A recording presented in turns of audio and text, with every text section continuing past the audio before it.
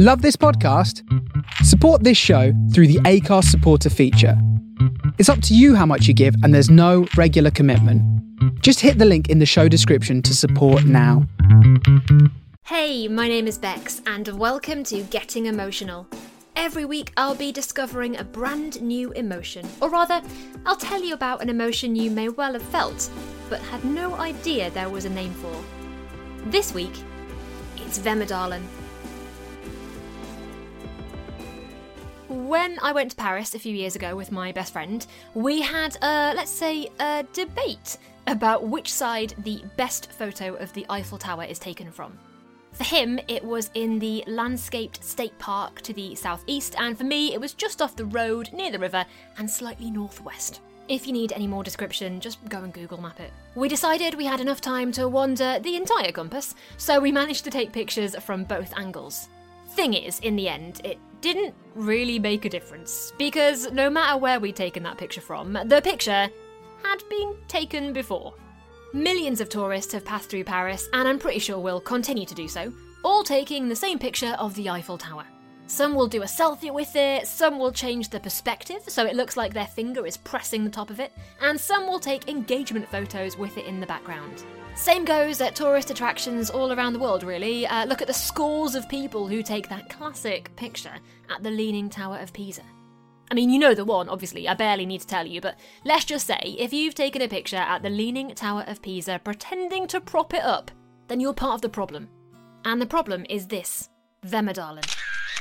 Vemidalen is that sinking feeling when you take a picture that you know has been taken a million times before. It's a hollow knowledge that what you've just done, and most likely considered to be pretty special in the moment, probably isn't. It was a phrase coined by John Koenig in his project The Dictionary of Obscure Sorrows. And it's a project I'll probably come back to because boy, does that man know his emotions!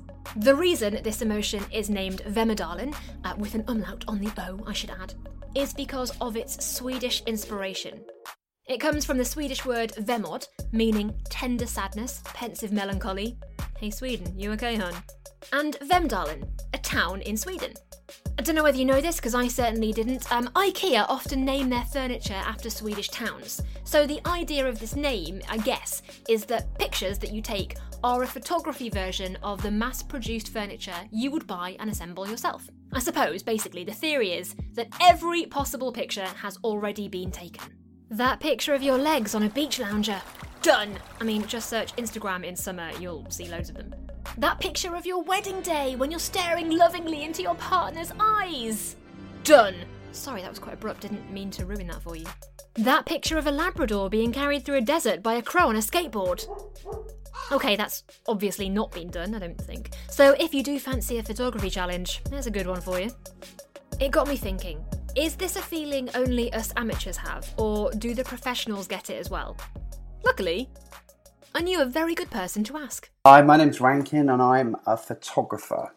Excellent stuff. Now, I know that you know a little bit about Vemidalen. Is that right? You've kind of learnt about this before? Yes, I've heard of it before because I've seen things on it. But I mean, it's not even that I read about it. It's like just something that was kind of obvious to me in what I do. My job as a photographer spans lots of different categories of photography and lots of different uses of photography. So it spans lots of different ways of using photography as well. It's, I've just done a TV show on photography. I mean, I'm thinking and acting on photography constantly, whether that's writing about it or publishing it or making images or whatever it is.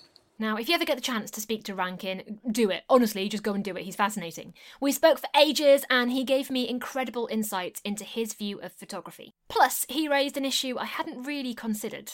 Maybe Vemidalen is a modern problem. After all, with cameras on phones and apps making it easier than ever before to snap away, maybe technology is to blame. You know, I think our perception of the digital revolution is, it just gives us these great things like a taxi that comes immediately and food that, comes straight away, and then ability to watch things at we want to watch and see what people are doing in their lives. But actually, what it's done is it's kind of made us all think completely differently.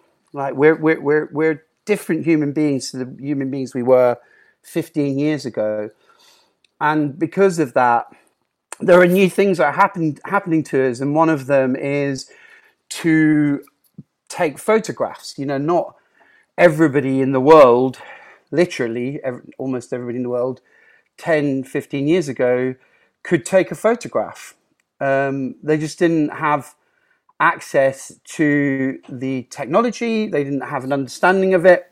And now pretty much everyone does. And I feel that especially these last 5 years, when it's really become so amazing, the technology. I mean, it's literally like having a studio and dark room and post house and retoucher and grader.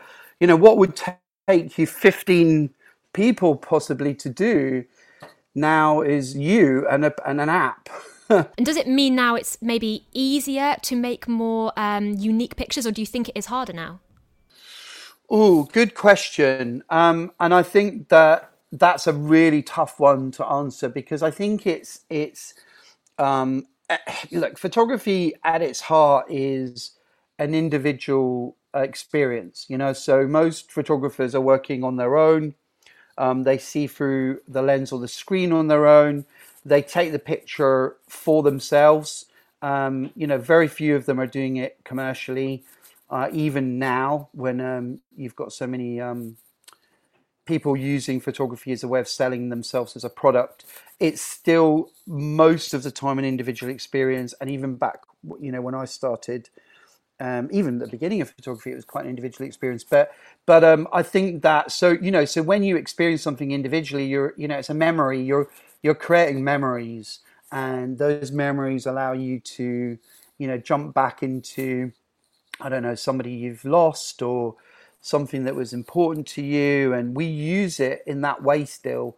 And it is the best kind of memory jogger that you can ever use, because you are reminded of the moment that you kind of, wanted to cherish. And I think if you compare, like, say, family albums, from the 60s or 70s with family albums from the last 5 years, there's a similarity in the sense that there's a fabrication to the family portrait or the family pictures. There's a smile, there's a school photo. School photos are very like selfies. They are quite weirdly like selfies. They're just a little bit more at a distance. They're not like at arm's length. They're more at 2 arms lengths, and somebody else is in control, and they all look the same. But they all look the same. They all look the same. Yeah. And your individual experience is that, you look the same as everybody else, but you uniquely look yourself the same. Whereas what happens with selfies is everybody started to look like other people. So they wanted to look like Kim Kardashian, or they wanted to look like Kendall Jenner, or they wanted to look like Cara Delevingne. So, in the same way that photography has grown up over the last 150 years, we have grown up as users of photography in the last 5 years. And I think that if you take that and look at it in terms of, does that mean that people are taking the same picture and are kind of having this weird feeling of like, I'm just another person doing this? Absolutely, of course, because I think there's a great statistic about the number of images we consumed, in the 60s. The statistic is we take more photographs a day now than they took in the whole of the 60s worldwide. Oh God, wow. And then if you think about how that means that, of course, there's a lot of those photographs that I'd never seen and never looked at and blah, blah, blah. But if you take that and think, well, that means we're consuming exponentially so many more photos than we've ever consumed before, of course, this is going to create new feelings within us. Like, oh, am I just another person taking the same picture, and is mine not as good as the best one of the, so that feeling I totally understand. But I also believe that human beings have this innate ability to take a great photograph. anybody can take a great photograph because you can do it by chance or happenstance. It's like that can happen and does happen again. And if you're taking more pictures, that happens more often. However, what I'm really excited by is the people that see the world in a way that no one's seen them before. Because, it's like people talk about authors being able to being able to push boundaries and write things in a different way and see things in a different way. And yes, there's similarities, but you have these people that come along and they just have a perspective on the world that's different from anyone else that's been before. And I think that we could all write. We've all been able to write for quite a long time. Now we can all take pictures. I think that that's going to explode into these voices that are just going to blow people away, and therefore people will be able to take pictures that have never been seen before or in a way that they've never been seen before, because it's just a tool. It's literally just a tool.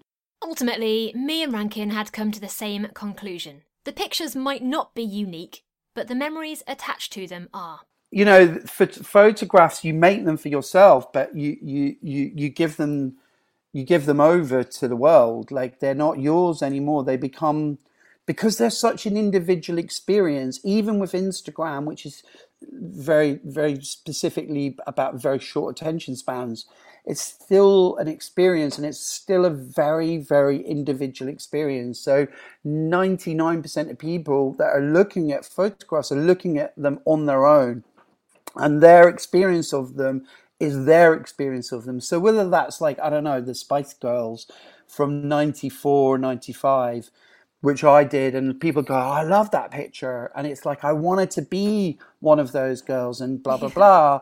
And it's like, yeah, it's their experience. It's not my experience. And that is so exciting for me as a creative, because I'm packaging these things that go out to, I don't know, tens of thousands of people, and tens of thousands of people get them and they look at them, and maybe they sit with that photograph for 5 years or 10 years, and it's part of their life. And yeah, it's not a big part of their life, but it's saying something to them in that moment and the moments they see it. Like, even for me, like, I've got a painting in my living room, and I love that painting, and my experience is my experience with that painting. And other people come in and have their own experience with it, but that's my experience. And, when I speak to the guy that made the painting, I'm like, I absolutely love that painting.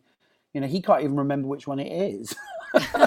So, do you know what I mean? It's like on a really emotional level, your experience of photographs is your experience of photographs. By the way, I didn't want to admit this to Rankin, but I was definitely one of those kids who pretended to be in the Spice Girls. Baby Spice, in case you're wondering, as if there was ever any doubt. It was interesting to hear Rankin's point of view as a photographer and as an artist. He was really aware that what he makes and what he puts out into the world is then interpreted and used in ways he can't and doesn't really want to control. But I liked his idea that there's also some common themes and feelings and photography angles pulling us all together. Like he said, if you look through family photo albums, you'll always find the classic first day at school picture and the family portrait photo.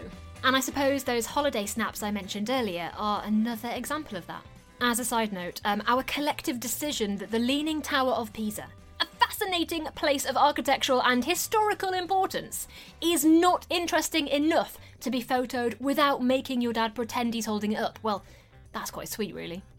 Okay, maybe your picture of the Eiffel Tower isn't as impressive or as inspirational as the ones you've seen on Instagram, but it's yours, and it will always remind you of the specific feeling you felt as you took it.